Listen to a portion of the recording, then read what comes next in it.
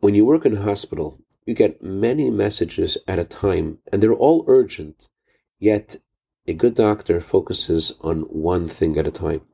Good morning. There are so many different things that are drawing our attention at this time, and many of them are urgent. And yet, the call of the hour, the energy that God endows us with at this time is all about focus.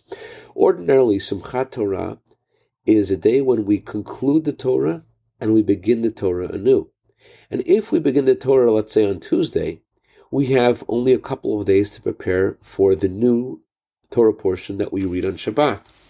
But this year, since Simchat Torah fell out on Sunday, we have 6 full days of focus on the first Torah portion of the year, Genesis Bereshit.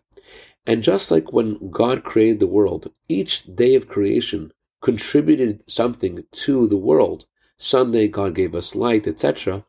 So too, the 6 days of focus on this Torah portion enhances this upcoming Shabbat. And so too is this true regarding all the different items that God sends our way.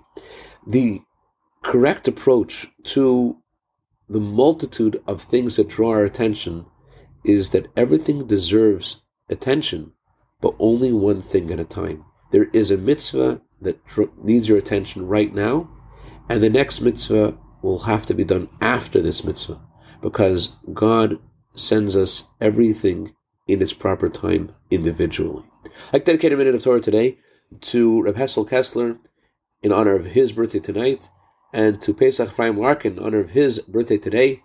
May you have a year of bracha, v'hatzlacha, b'gashmius, v'ruchnis. Also dedicate this to Dr. Daniel, Mrs. Malka Ganji, in honor of Daniel and Malka's anniversary tonight. Many happy returns to this day.